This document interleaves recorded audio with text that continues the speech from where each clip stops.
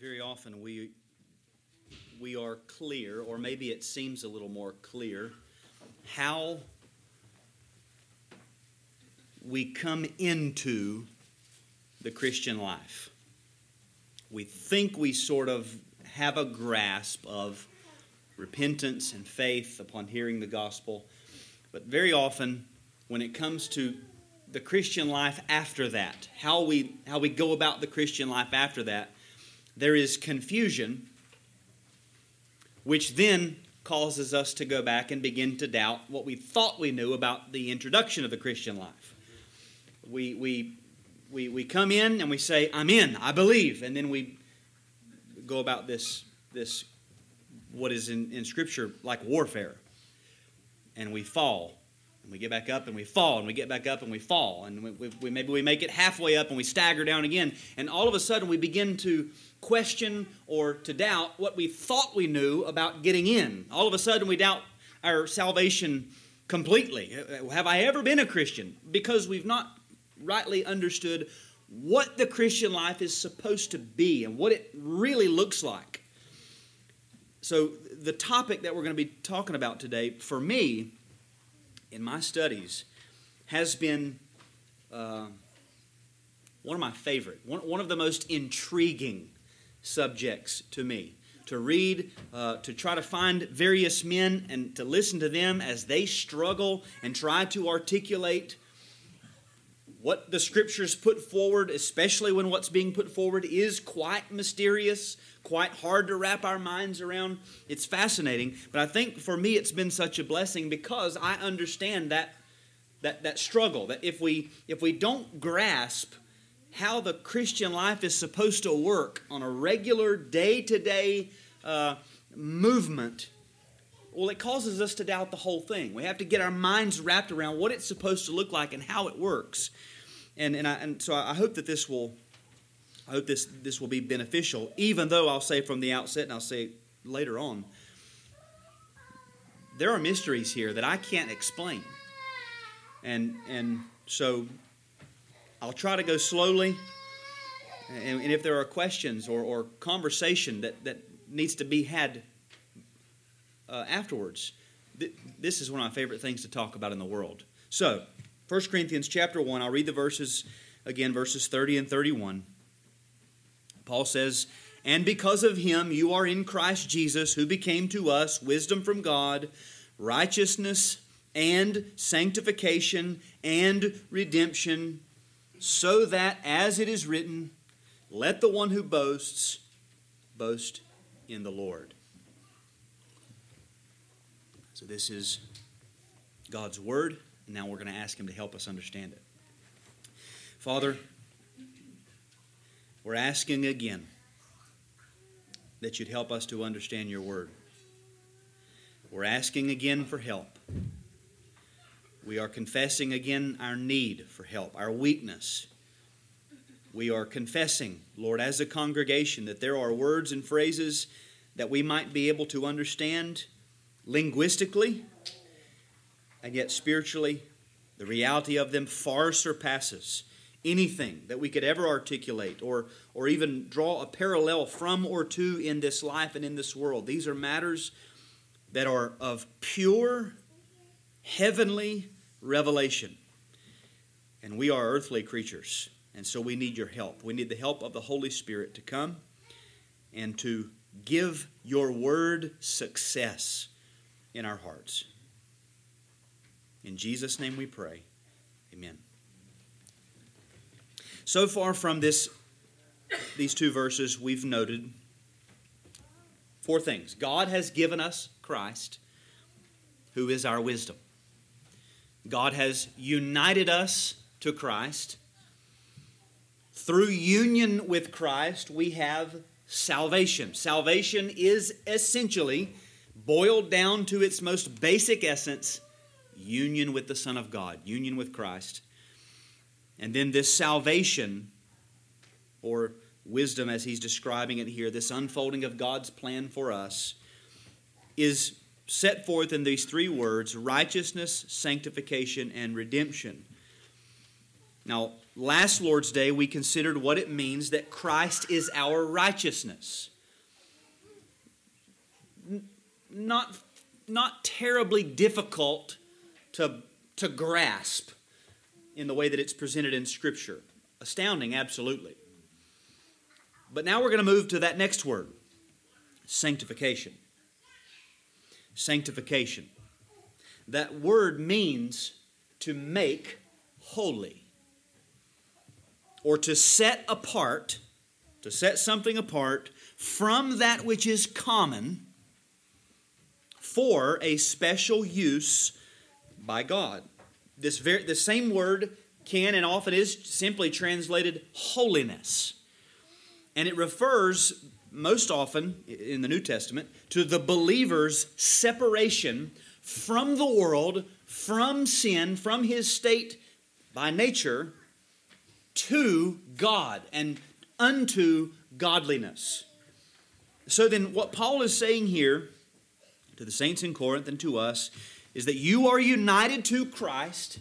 You've been joined to Him, who by that union has become sanctification from God to you. That's what he's saying. The words, again, not really hard to understand the wording. The doctrine, the idea, the theology behind it is what is fascinating. You are united to Christ Jesus, and by that union, Christ Jesus has become sanctification from God to you, or holiness from God to you, or if we wanted to use the same phrasing that we've used several times now, God has given us a person who is our sanctification, or who is our holiness. In bringing to pass His long-expected purposes for us in our salvation, God has given us His Son. He's given us a person. And when we begin to zoom in on the details of exactly what that actually means in our salvation, we see now, just after righteousness, which we saw is associated with justification and that doctrine, just after righteousness, we have sanctification. And some have even worded it that way. Christ is our justification and then our holiness, or our sanctification. Trying to keep in mind the chronology of the order of salvation: justification, sanctification, redemption. There's clearly a trajectory like that set forth in the words here. God gave us His Son, who is our sanctification. As we said last week, we can insert this word in now. What we need but lack, God has, and He has provided in His Son, in a person. Now listen to Octavius Winslow. He says, there is no great advance in holiness without a growing knowledge of Christ as the sanctification of the believer. Now, hopefully, if I were to ask you, do you desire to grow in holiness? You would say, yes. If you don't desire to grow in holiness, you will not be in heaven. Heaven is a place for holy people. Now, God will finalize the holiness before we enter into heaven, but He says even now there is a holiness which if we are not even striving after, we're not going to see heaven. So we want holiness. We desire holiness. So He's saying there is no advance in holiness. You cannot grow in holiness until you understand this point: Christ as the sanctification of the believer. You must understand this point. Again, splicing the words of the verse so that we can focus in on what is our topic. Because of Him, you are in Christ Jesus, who became to us sanctification. Now, I want to open that up further by answering two questions. Number one, what is sanctification? And then number two, how is Christ our sanctification? Two questions. So first, what is sanctification? When we speak of sanctification, we're not merely defining a word. I could say, well, sanctification means to make holy. Well, that is what it means, but that's bad. That's not how we do theology. That's a bad way to do theology. We don't just say, well, the word means this, therefore it's this. Sanctification it brings with it an entire broad doctrine. It's a chapter in a systematic theology by itself, we could say. It's very important. The definition of sanctification is best understood by starting with the concept as it's found in the Old Testament. In the Old Testament, a person, place, or thing was considered sanctified whenever it was set apart from common use by God to be used or for special use in God's service. For example, Genesis 2:3. So God blessed the seventh day and made it holy. That's the word sanctified in the Greek translation. God blessed the seventh day and sanctified it, that day. Sanctified a day. Because on it God rested from all his work that he had done in creation. So God took that seventh day and he said, this day is set apart. It's different.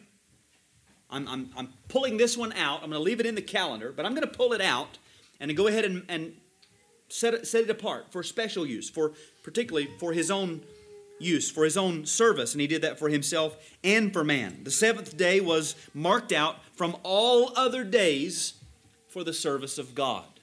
Now we believe that since the resurrection of Christ, that Sabbath, that same doctrine, has now been shifted to the first day of the week in light of Christ's resurrection. So we would say the first day of the week has been set apart, made holy by God for the service of God. It's not like the rest. It's on your calendar. If you get a calendar out and you look at it, you're going to see the 7 days. It's going to be there. Some calendars you'll notice have Sunday at the end of the calendar. I don't like that. That's incorrect. Sunday's the first day of the week. When you meet people on Saturday evening and they say, have a good weekend, you say, I did. And I'm going to start my week start tomorrow because the Lord's Day is the first day of the week. But it's set apart. It's not like the other days. It's still in the calendar. But you could take a Magnum 44 marker, if you'd like, and just go ahead and black out that first column. It's already designated by God. He already took that column and said, my column. It's sanctified. That's the picture. Another text, Exodus 13:2. Consecrate to me, that's the same word, sanctify, to me all the firstborn. Whatever is the first who opened the womb among the people of Israel, both of man and beast, is mine. God says, the first thing that comes out of the womb, sanctify it. Set it apart. What does that mean? It's mine. Not yours, mine. It's taken away from the common. What about the second child? Common. Third child? Common. Fourth child? Common. First child? Holy. Set apart. Sanctified. That's the picture. The firstborn of both man and beast was marked out by God, set apart from the rest. In other words, he was sanctified. That's what the picture is. And we know that many other things were consecrated or sanctified under the Old Covenant, especially with regard to the worship of the Old Covenant. The tabernacle was sanctified. The temple was sanctified. The priests were sanctified. The utensils that they used were sanctified. Mount Zion itself and Jerusalem are sanctified places, set apart for the worship of God. Why? Because God is holy himself. And as he says in Leviticus 10:3, among those who are near me, I will be sanctified. In other words, in our estimation, in our thinking, in the way that we are disposed toward God, the way that we speak of God, the way we think of God, the way we hear others talk about God, he is to be treated unlike any other person, place, or thing that there is. He's to be sanctified. He's to be called holy, set apart. And therefore all that is used in his service is also to be sanctified. It's not for your use anymore. Whenever the Babylonian king brought out the vessels they robbed from Jerusalem and said, we're going to use these things in our party, that was a bad idea. Well, they're just cups and plates and things. No, they're not. They might look that way, but they were sanctified at a point in time. They're not yours. They've been set apart, sanctified. That's the picture. Sanctified, consecrated, set apart as holy. These are all synonymous ideas. So when we come to the New Testament, that same concept or that same imagery is applied, but now it's not a physical temple. It's not physical utensils used in worship. Now it's applied to people. The people become that which is sanctified. And it's applied in two ways. Two ways. Christians are called saints. Saints. Every Christian is a saint. 1 Corinthians 1:2, called to be saints. That means sanctified ones or holy ones. Every Christian is a saint, a holy one, a person set apart by God, for God, from the common mass of the human race. But we are also being made holy, or we are being sanctified. We are sanctified, and yet we are being sanctified. We are those who are sanctified, Acts 26:18, and also those who need to be sanctified completely, 1 Thessalonians 5:23. The work is begun, and in one sense, it's done. Sanctified, finished, complete, done. But then in another sense, that work spills over and has to continue. And it won't be finished until we're glorified in the presence of Christ. Two ways. Sanctified in an instant, and then sanctified in process. Listen to our confession, and if you want to read along, it's on page 677 in the hymnal. Our confession outlines sanctification, and as I read this, and as you read along, listen to how it describes a Christian. Chapter 31. I typed chapter 31. I'm almost certain that's not correct, because that's the end, so it's not chapter 31. They who are united to Christ, effectually called and regenerated, having a new heart and a new spirit created in them through the virtue of Christ's death and resurrection, that's regeneration explained, are also farther sanctified, really and personally, through the same virtue, by His Word and Spirit dwelling in them. The dominion of the whole body of sin is destroyed, and the several lusts thereof are more and more weakened and mortified, and they more and more quickened and strengthened in all saving graces to the practice of all true holiness, without which no man shall see the Lord. Now, did you notice the two parts of this description of sanctification in that paragraph? Two parts to the Christian experience of salvation. First, they are united to Christ, effectually called and regenerated, having a new heart, a new spirit put within them. All of that is completed in an instant, in a moment. We draw distinctions in the particular acts, but the application of it is imperceptible to us. We don't say, I'm being effectually called, I'm being called, and regenerated, there it was. No, it all comes together in an instant. In a moment, we are united to Christ and made new creatures, created in Christ Jesus. In a moment. In a moment, we are brought from death to life. In a moment, we are circumcised of heart, and we are made a peculiar people. In a moment, we are cleaned by the washing of regeneration from the native pollution of our nature. In a moment, our hearts and minds are subdued and brought into submission to Christ. In a moment, the Spirit comes in to dwell in us as holy temples of the Lord. The Spirit wouldn't come if we weren't holy. The Spirit can't dwell in an unholy temple. So there has to be some sense in which we are made holy, and the Spirit can take up residence in us. In a moment, we are justified, and all of a sudden we enjoy a new standing before God that we never had before, and that no other creature in heaven and on earth has but us. In all these ways, we are immediately or definitively sanctified. We are made holy ones. We are saints in Christ Jesus, Romans 1:7. And we are a part of that group that Hebrews 3:1 refers to as holy brothers. Would apply to sisters as well. Holy, therefore, holy brothers and sisters, all of us, we're holy people.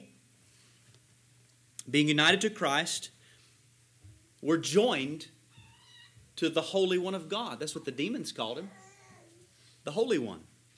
And so we ourselves become a holy people, a holy nation, a separate people from everything else and everybody else in the world, every other creature. We are made distinct, set apart. No other creature shares union with Christ. No other creature shares the benefits of that union. And therefore, we become a holy people. John Murray says, quote, "We are thus compelled to take account of the fact that the language of sanctification is used with reference to some decisive action that occurs at the inception of the Christian life, and one that characterized the people of God in their identity as effectually called by God's grace." In other words, in a moment, at the inception of the Christian life, we are sanctified, made holy. But our confession also says they, same group of people, are also farther sanctified, really and personally, through the same virtue. Their several lusts are more and more weakened and mortified. They're more and more quickened and strengthened in all saving graces. Did you see that language? Farther sanctified. You're going to go more. More and more weakened. Weaker, the lusts. More and more quickened and strengthened in saving graces. Stronger. It's a process. Further, we go on. This is a lifelong process of mortifying sin and walking in true righteousness. So when it says farther sanctified, it means going even farther than just that immediate or definitive act at the inception of the Christian life. In other words, we are immediately, definitively sanctified, made holy. And then we're farther sanctified, made holy in a further sense.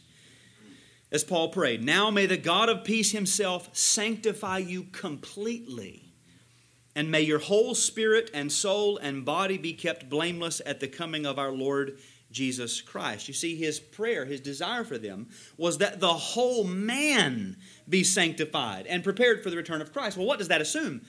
When he says that he's praying this blessing that God would sanctify them completely, well, that assumes you're not completely sanctified yet. In a sense, you are completely sanctified. In another sense, you're not completely sanctified. Sanctification encompasses both the inner man and the outer man, spirit and soul and body. It addresses the heart and the mind and the actions, inside and outside. Again, Octavius Winslow, it is a progressive conformity of the whole man to the divine nature. And more specifically, Winslow says that sanctification is, quote, "the work of the Holy Spirit, whereby we are renewed in the whole man after the image of God, and are enabled more and more to die unto sin and live unto righteousness."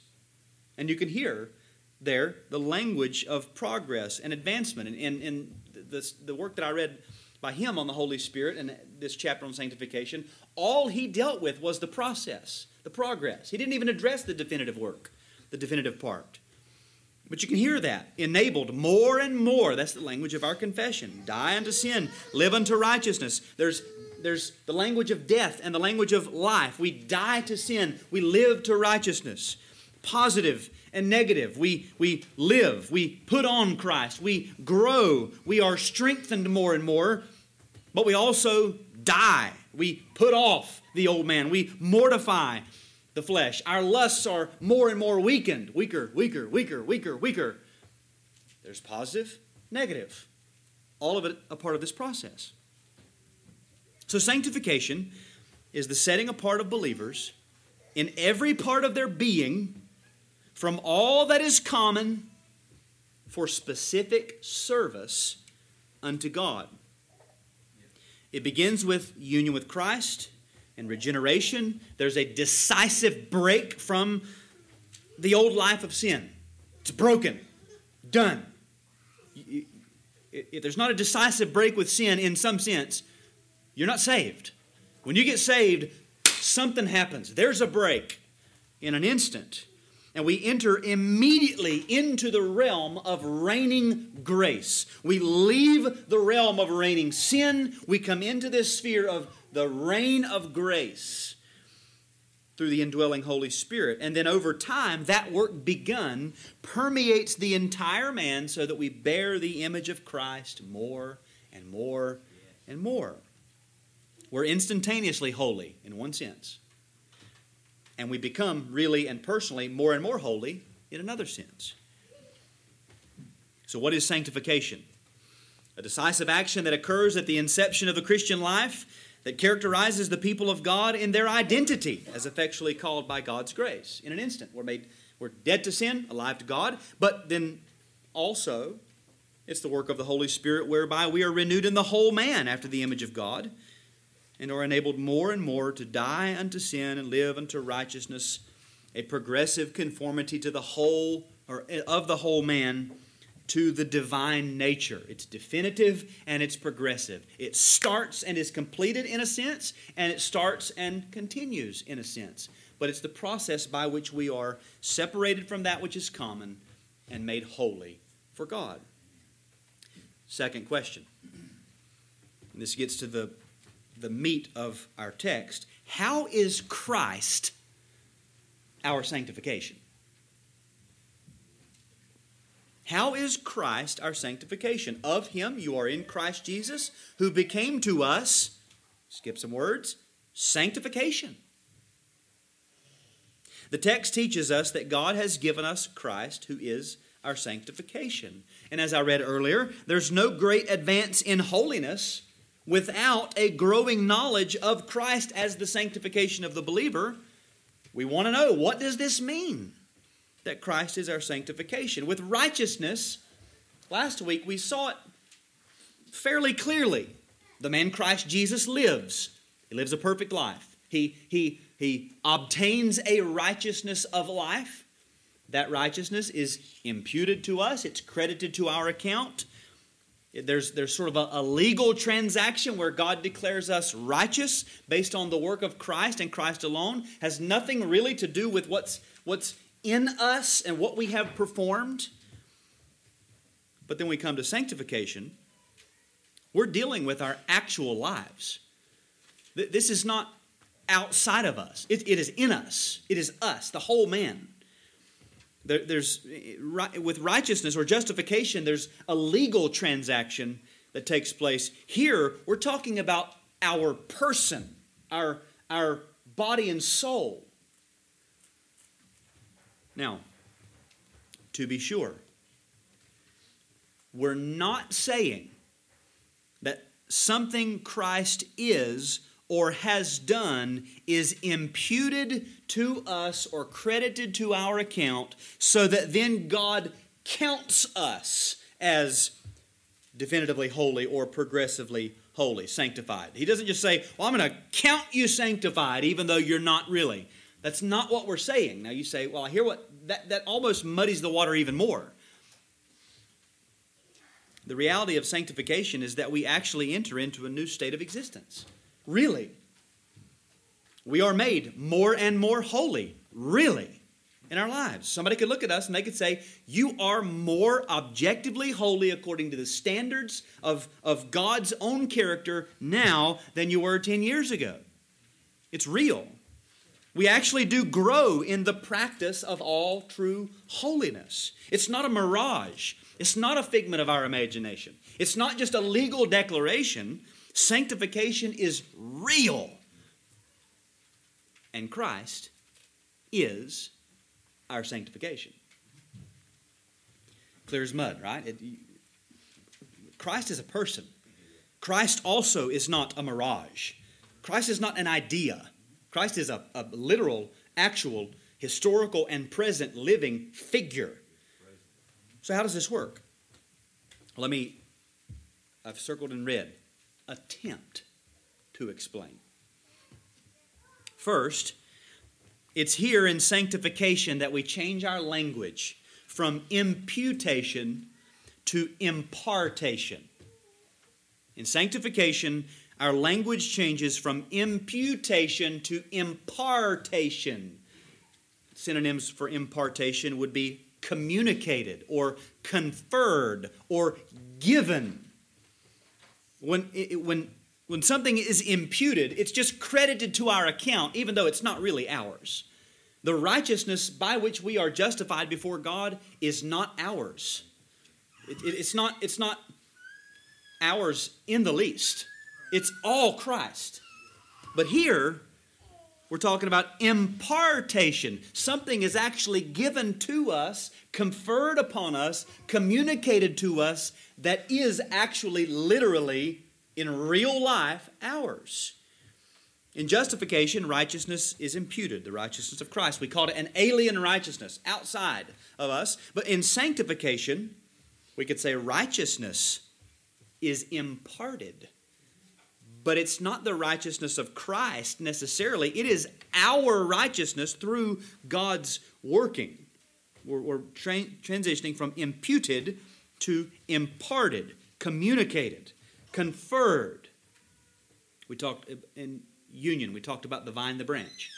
Okay, when the vine and the branch, you graft a branch onto a new tree, whenever that connection takes place, the life of the tree becomes the life of the branch. It's communicated. It has to start from the roots, come up through the trunk, but it's not a new kind of life in the branch. It's the same life from the branch, or from the tree to the branch. It's the same idea. It's communicated to us. Now let me make some statements, and I won't be able to fully explain these. They sort of encapsulate the point. They are short. They are summaries. If they catch your attention, talk about them at lunch. And as we move forward, some of this might become a little more clear. Sanctification is Christ imparted to the believer. Don't measure it by the mile, weigh it by the pound. Just think about it. Octavius Winslow again. This is fascinating. Sanctification is Christ received, lived upon, and enjoyed. Or to put it another way, if the essence of salvation is union with Christ, then the essence of sanctification is union with Christ producing its fruits in real time in the life of a Christian. Sanctification is the living fruit of a living salvation worked in us by a living Christ. If justification is the effect of an imputed Christ, sanctification is the effect of an imparted Christ. And because it's imparted, the manifestation of it coming out of us, in a sense, we can say it is really and truly our fruit. You must bear fruit. Now, we always want to qualify. We can only do that by the power working in us. But Christ says to his disciples to bear fruit. You bear fruit. You go do it. Your fruit. You bear fruit in keeping with repentance. God doesn't have to repent. You have to repent and bring forth those fruits. It's really and truly our fruit because it's Christ imparted, given, communicated to us, and we actually produce the fruit. Now, again, all of that might sound very mysterious. Well, go further, please. Well, I can't really. What I want to do is give 6 ways in which Christ himself becomes the sanctification of the believer. And these are just coming from all different angles, and maybe these 6 things can be read back into or drawn out of those short, pithy statements. And maybe those short statements will make more sense. Maybe they won't make more sense. 6 ways that Christ is the sanctification of the believer. Number 1, sanctification is procured by the blood of Christ. Sanctification, our sanctification, your sanctification, my sanctification, is procured by the blood of Christ.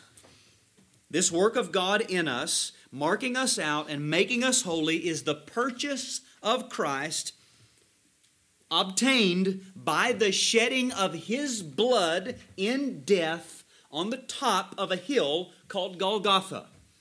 He pours out His blood. He buys this work, sanctification.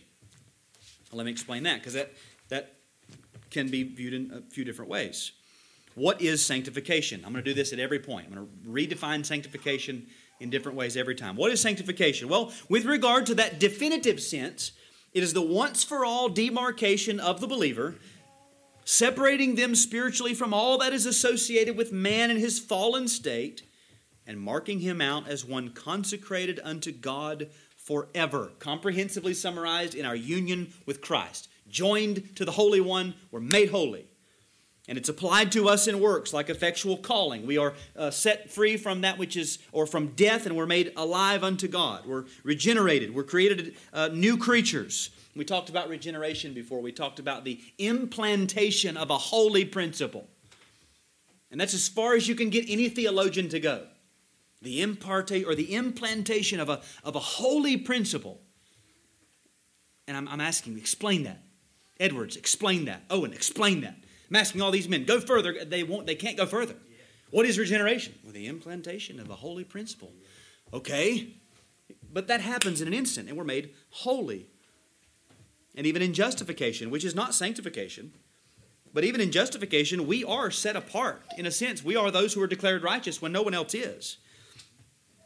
These are real, actual, legitimate, undeniable, substantial changes made to a Christian in a moment, definitively. And the picture of this definitive marking off of something for spiritual service was illustrated by the sprinkling of blood in the Old Covenant. In Hebrews 9, we read, "In the same way he, Moses, sprinkled with blood both the tent and all the vessels used in worship. Indeed, under the law, almost everything is purified with blood." Now, you think sprinkling blood on stuff don't make it clean. Because the point is not purified, actually made clean, like you're washing the dishes in a sink of blood. The point is it's set apart and consecrated for service to God, purified from its commonality and sanctified. It was the sprinkling of blood which physically sanctified all the vessels of worship, including the priests themselves. The earlobe and the thumb and the big toe. This guy's marked out now. The blood's been sprinkled on him. Now, just before that, what did it say in Hebrews 9, 13 and 14? "If the blood of goats and bulls and the sprinkling of defiled persons with the ashes of a heifer sanctify for the purification of the flesh," that physical, typological consecration, "how much more will the blood of Christ, who through the eternal Spirit offered himself without blemish to God, purify our conscience," the inner man, "from dead works." Why? To serve the living God. In other words, the substance of which this old covenant image was merely a shadow is the sanctifying of the entirety of the inner man, the soul of the believer, including the conscience, by the application of what? The blood of Christ. When the blood of Christ is applied, not physically, we're not like the priests, we don't get blood put on us. But when the blood of Christ is applied, appropriated in our case, that believer is marked out, sanctified, in a moment. The blood has availed in your case. He says later in Hebrews 13:12, "Jesus also suffered outside the gate in order to sanctify the people through his own blood." So the Christian at the moment of first faith is sprinkled by the blood of Christ. The blood is applied in his case, forever marking him or her out as holy unto the Lord.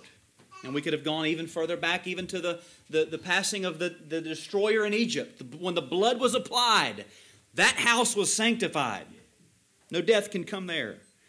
Hebrews 10:10, "By that will we have been sanctified through the offering of the body of Jesus Christ once for all." So when the outpoured blood, the given life of Christ is applied in our case, in that instant we are set apart. sanctified. In addition to that, we have to keep in mind that sanctification is specifically the work of the Spirit of Christ. Peter calls it the sanctification of the Spirit, 1 Peter 1:2. And there's a whole other picture of this, the Spirit, the sprinkling of the water, etc., the anointing that the believer receives, all setting us apart. But it is the Spirit who sanctifies, the Spirit of Christ. And sanctification in both senses, definitive and progressive, is really just the unfolding of the blessings of the new covenant, which covenant was sealed in Christ's blood. That's what he said. This is my blood of the covenant. The new covenant is sealed in the blood of Christ, and being sealed with that blood, all of its blessings are made over to us through the indwelling Spirit. Where a will is involved, the death of the one who made it must be established, for a will takes effect only at death. In other words, the new covenant blessings, which we would add sanctification in there, the new covenant blessings are made ours through the life-giving and blood-shedding of Christ. All of our sanctification, all of the blessings of the new covenant are applied to us by the Spirit, obtained, purchased by the blood of Christ. We can also see this definitive marking out of the saints in other ways. By blood. Acts 20:28. Pay careful attention to yourselves and to all the flock, in which the Holy Spirit has made you overseers, to care for the church of God, which he obtained with his own blood. The church was obtained by blood. The people of God were definitively made Christ's special personal possession by blood. The church is marked out from the world of men and made Christ's through his blood. Another example dealing with this definitive sense, our once-for-all break with sin. We see in Revelation 1:5 that we have been freed from our sins by his blood. The definitive break. The blood is applied. There is a break. We're not who we used to be. We're not slaves to sin anymore, ever. It's done. There's been a break. We are able to put away sin and live in righteousness by the blood of Christ. We are made capable in a moment. You are made capable to put away sin and live in righteousness in an instant. Now you say, how pitiful does it feel that we are made capable, and yet it takes us 10, 20, 30, 40, 50 years, and we still struggle with indwelling sin? It's not because you're not capable. It's not because there's a lack of power. You were made capable because of the blood of Christ. He's freed us from our sins by his blood. We're set free from the reign of sin and delivered over to the reign of grace by the blood of Christ. John Murray again, he says, we see therefore that the decisive and definitive breach with sin that occurs at the inception of the Christian life is one necessitated by the fact that the death of Christ, his bloodshedding, was decisive and definitive.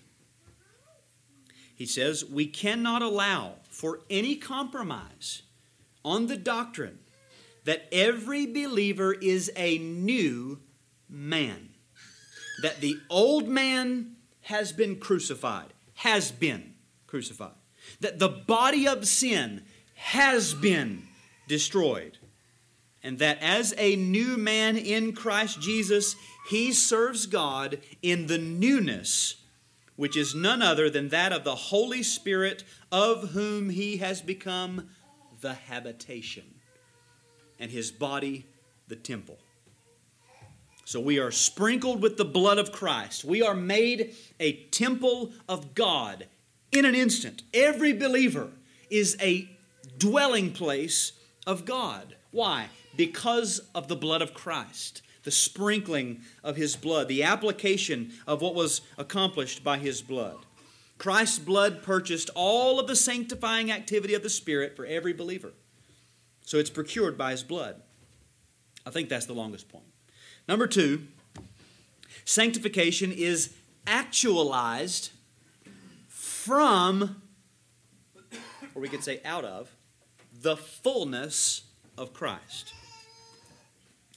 Sanctification is actualized, made real in us from the fullness of Christ. From the very perfection, the fullness of perfection and virtue that is found in Christ Himself.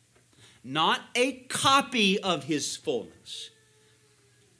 It's not as though Christ went to the store and He grabbed off some fullness of perfection and He went on about His way, and we come up behind Him and looked right in the same area where He was, and we grabbed a little bit of the same kind, made in the same factory, but really a different thing altogether.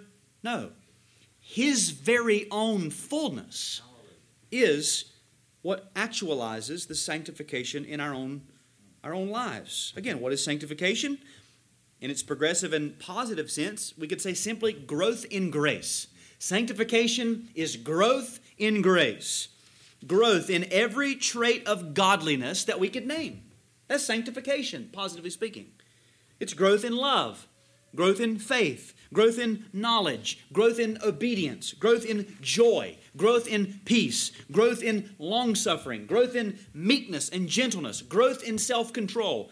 That's sanctification. It's growth in grace. It is to be more and more quickened and strengthened in all saving graces. That's what our confession says. Where do these graces come from? Where does this come from? Christ Himself, who is the only Son from the Father, full of grace and truth, John 1:14, and verse 16, from His fullness we have all received grace upon grace. He doesn't say, this is my fullness, but you can get, there's more of it left over there if you want some. No, all of the fullness is in Him. And we get from Him. We obtain fullness from Him.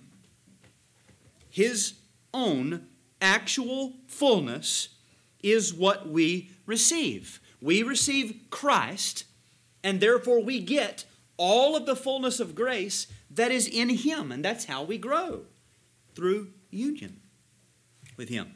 John Murray, again, nothing in the New Testament defines for us that in which the process consists more characteristically than the impartation of the fullness of Christ.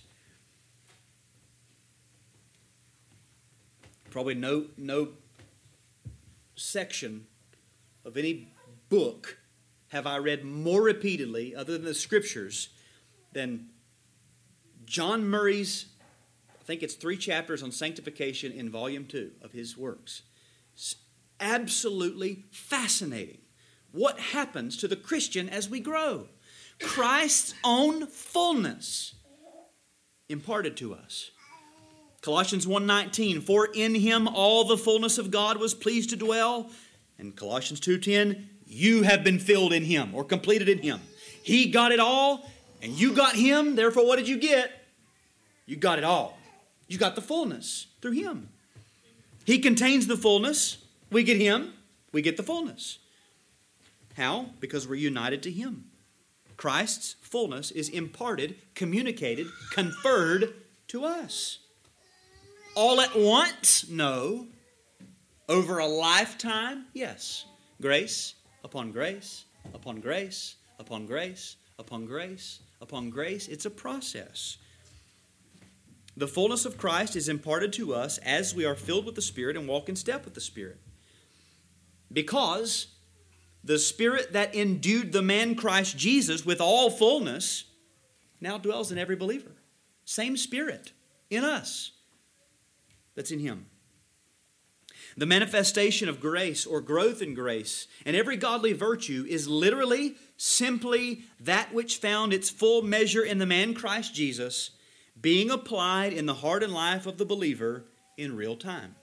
This is receiving and living upon Christ. We get Him and we just live off of Him. Sanctification is Christ imparted to the believer in every grace which marked out His own beauty, His own holiness, His own fullness. His fullness is actualized in our lives. That's sanctification. Number 3, sanctification is materialized by the strength of Christ. Materialized by the strength of Christ. To materialize means to appear in bodily form. You could probably see I'm grasping at the thesaurus at this point, but follow me here.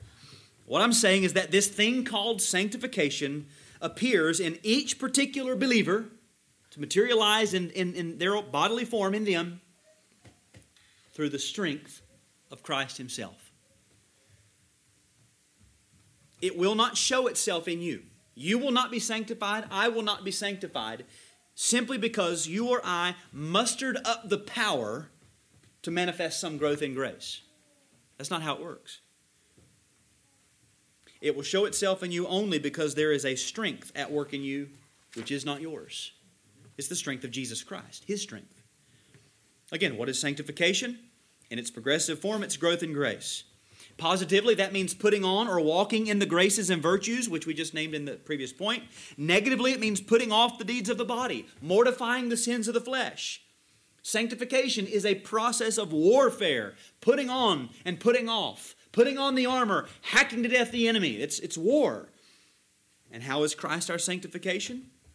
He Himself is the strength by which we do that. He's the strength. You can't do it on your own. I can't do it on my own. Whatever we might accomplish on our own or in our own strength is a forgery. It's not real. Don't trust it. You say, well, I did a good job putting to death that sin. I didn't even have to talk to God about it. No, you didn't. That thing's coming back. You didn't deal with it. Paul says, be strong in the Lord and in the strength of His might. And then he goes on to describe the Christian life in terms of warfare. How can we do it? Only by His might. Only by His strength. As for the negative aspects of mortifying sin, he says, if by the Spirit you put to death the deeds of the body, you will live. What Spirit is that? Well, look back at verse 9. It's the Spirit of Christ, His own Spirit. He is the strength behind our ability to wield the sword and hack away at remaining sin. Christ is. Paul tells Timothy, 2 Timothy 2:1, you then, my child, be strengthened by the grace, we just saw that is in Christ Jesus. The grace which constitutes our sanctification is also the strength of it. And this grace is in Christ. It's the strength of Christ Himself. And then Paul goes on to list many other imperatives for Timothy. Verse 2, entrust the truth to faithful men. Verse 3, share in suffering. Verse 14, charge people not to quarrel. Verse 15, present yourself to God as an unashamed workman. Verse 16, avoid irreverent babble. Verse 19, depart from iniquity. And then in verse 21, he says, therefore, if anyone cleanses himself from what is dishonorable, he will be a vessel for honorable use, set apart as holy. Guess what that word is? Sanctified. Sanctified, useful to the master of the house, ready for every good work. So you see, Paul tells Timothy, look to Christ for strength. Go about your business in Christ's strength. Be strengthened by the grace that is in Christ. And then in that strength, go about all of these specific duties that I'm entrusting to you as an apostolic delegate there in Ephesus. The Christian life for Timothy could not be done apart from the strength of Christ. And the same is true for all of us. We cannot go about whatever stewardship God has given to us. We cannot do it in our own strength. It's Christ's strength. Sanctification takes place only by His strength working in us. Number 4, sanctification is personalized by beholding the glory of Christ. Sanctification is personalized by beholding the glory of Christ. When something is personalized, it is produced to meet someone's individual requirements. You've seen a personalized license plate.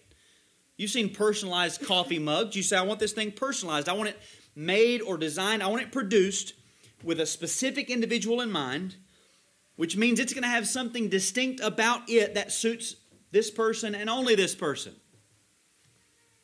So when I say sanctification is personalized by beholding the glory of Christ, I mean that sanctification becomes the work of God in you. In you. For you, with you in mind, your soul, your mind, personally. in direct relation to your personal gaze at the beauty and majesty of Jesus Christ. What is sanctification? In its progressive sense, it's the gradual transformation of the whole man so that the believer is conformed more and more to the image of Christ. Sanctification is movement from one stage of godliness to the next. It's growth, one piece at a time, more and more, until the whole puzzle displays the glory of God. One piece at a time. How does that happen? 2 Corinthians 3:18. Paul says, "And we all, with unveiled face, beholding the glory of the Lord, are being transformed into the same image, from one degree of glory to another." And where do we find that glory? Chapter 4, verse 6. The glory of God shines in the face of Jesus Christ. We behold Him. We gaze at Him. The work of becoming more and more like Christ takes place in direct proportion to your personal engagement in this duty of beholding the glory of the Lord shining in the face of Jesus Christ. Inasmuch as you seek out the glowing effulgence of all the perfections of God as they are specifically manifested in the man Christ Jesus, to that extent, you will be truly, personally sanctified. Because God has created something in us so that we become what we behold. What we're looking at, what we're fixing our eyes upon, that's what we'll be. Now be honest with yourself. What do you look like? Do you look like Christ or not? And I don't just mean in external morality, but in your heart and in your soul, in the actings of the inner man. Do you look like Christ or not? In your thoughts, do you think like Christ or not? In your affections, do you affect like Christ? We could even use the word emote in a sense. Do you do that like Christ or not? If not, it's probably because you're not looking at Christ enough. Are you struggling with the same sins repeatedly? Are there godly habits that you just can't seem to adopt? Is there a measure of love that you just can't reach? Do you struggle to forgive other people? It's probably because you're not looking at Christ enough. Some facet of His glory is escaping your view, and that's where your struggle is. The process of sanctification happens as we behold Christ. Number 5, sanctification is obtained by the present intercession of Christ. We might think that because the progress of sanctification flows out of or from that once-for-all definitive act, that once the Christian life starts, it's sort of just like a snowball. God rolls us off the hill, and we go rolling down the hill, boom, ba-boom, ba-boom, ba-boom, ba-boom, getting bigger and bigger and bigger, more and more grace, grace, grace, grace, grace. We're growing, growing, growing, and God just sits back and grins and enjoys seeing us tumble down the hill, or that we might picture it as though God winds us up like the Energizer Bunny at the beginning of the Christian life and turns us loose, and we just keep going. And God sits back and watches it happen. Or we might think that since Christ purchased all the necessary means and benefits of our salvation in the shedding of His blood, that since He's now entered into heaven, He just sits down and puts His feet back and just watches this world of wind-up toys marching around, saying, yeah, I bought that with my blood. That's not true. Because sanctification is a living salvation applied by a living Savior. The fact of the matter is that our sanctification, in every sense, is directly attributed to the work of Christ. Definitively, yes, the virtue of His death and resurrection is applied. But progressively, that same virtue is applied throughout the Christian life. Every minute, every hour, every day, every second, every minute, every hour, every day, every week, every month, every year. It's being applied. It's being applied. It's being applied. Now, what is Christ doing to ensure that that happens? The answer is He intercedes for us. Again, what is sanctification? In the progressive sense, it is the ongoing advancement in gracious virtues worked in us by the Spirit of Christ so that we are made more and more like Christ. Well, did he just open up a valve and it begins to flow automatically? Is he just sitting back and watching the hose dump onto us? No. His Spirit does the work in us. And it is Christ who stands before the Father making intercession, praying. That's what that word means. He's praying. And securing by his prayers every single movement in the flow of grace to us and the work of grace in us. Every piece, every part, every growth of every grace in you, seen or unseen, perceived or imperceptible, every single bit is an answer to prayer. And the one praying is our great high priest. We have the example of this in his high priestly prayer in John 17. One of his themes was, sanctify them in the truth.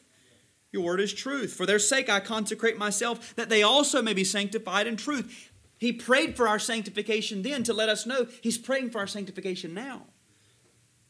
In the specific example of Peter, an individual person, what did he say? I've prayed for you, that your faith may not fail.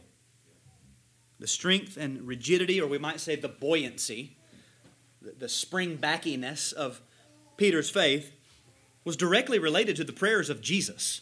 I've prayed. That's why you're not going to go to hell, Peter, because I prayed. And the same is true for us.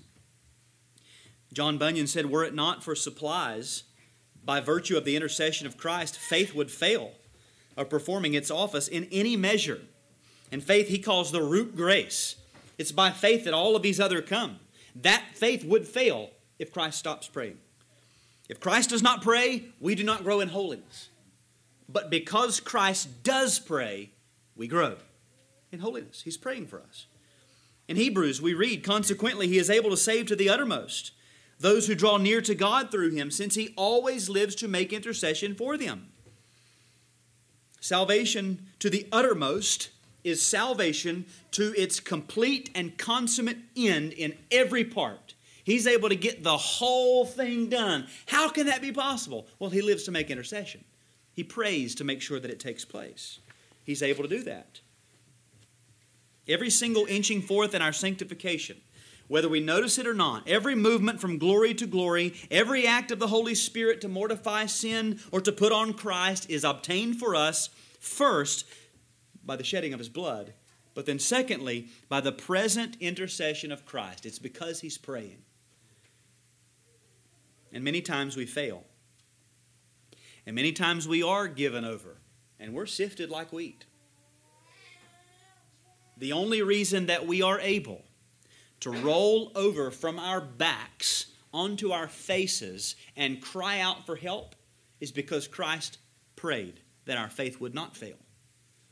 He prays. This very moment, as we are listening, as we are considering his word, as we are considering his truth, this very moment, Christ is praying for his people, all of his people, all over the world, that they would be sanctified, that there would be growth in grace taking place because of his prayers. As he prays, grace is imparted. So it's obtained by his present intercession.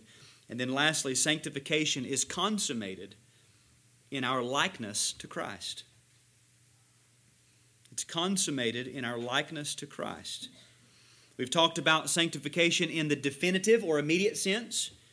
We are distinctly, instantaneously marked out by God, for God, forever, by our union with Christ in a moment. We've talked about sanctification in its more popular, progressive sense, the process. Over time, we're made more and more holy, more and more like Christ. But there's another sense in which you might see this term used, and that's its final or consummate sense. Final sanctification, complete sanctification. We will someday be completely, totally, immutably made holy when we're glorified. Not when you die, because your body's going to go in the dirt. When the body comes out, that's glory. The whole man, remember, it's the whole man. Now, how does the Bible describe that state of final sanctification or glorification? Well, very simply, it's Christ-likeness, speaking like Christ. Christ was the one who procured our salvation by his shed blood. It's actualized by, through, and from the fullness of Christ imparted to us. It's materialized in us by Christ's strength. It's personalized as we behold Christ's glory. It's obtained moment by moment by Christ's intercession.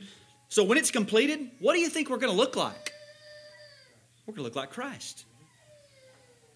Those whom he foreknew, he also predestined to be conformed to the image of his Son. Romans 8:29, Philippians 3:20 and 21, the Lord Jesus will transform our lowly body to be like his glorious body.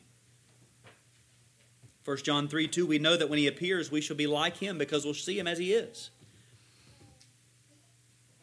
When Paul describes the goal of our growth in Ephesians 4, he says we are to grow up to the measure of the stature of the fullness of Christ. That's our aim, growing up into him.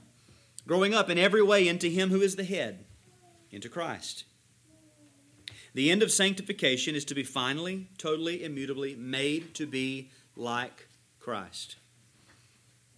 We will be as much like Christ as a creature can possibly be like Christ and still retain our own individual and distinct existence and being.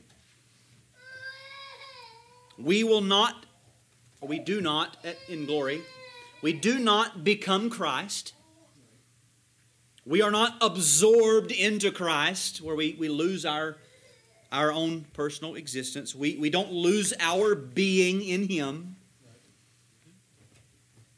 Each one of us will be raised up to see him, and seeing him, we will be finally and completely transformed to bear his glorious image. Just as in this life we behold him by faith, and beholding we are changed, so also on that day when we behold him by sight, the transformation will be completed. And what's the principle? We become what we behold. We see him, we'll be like him. The spirits made perfect will join bodies raised incorruptible, and we will be like Christ. Our sanctification finds its terminus in bearing the image of Jesus Christ, fully, perfectly, immutably, and eternally. The image of Christ. So then, how is Christ our sanctification? How is he our holiness? He procures all the necessary means by his blood. He imparts to us his own fullness by his Spirit. We make progress in his strength. We're transformed by beholding his glory. It's obtained in real time by his present intercession. And the end goal is that we're going to look like him. Sanctification is Christ. And all that we could put under that title imparted to the believer in some way. It is Christ lived, received, lived upon, and loved. Nothing more, nothing less. God has given us a person who is our sanctification. You want to grow in grace? Well, you need Christ. That's what you need. Now, what's the application? Very briefly, verse 31. So that, as it is written, let the one who boasts, boast in the Lord. Have you seen any growth? Has there been any advancement whatsoever? It's not because you read a good book. It's because Christ gave the growth. Christ gave the increase. He's making you like himself.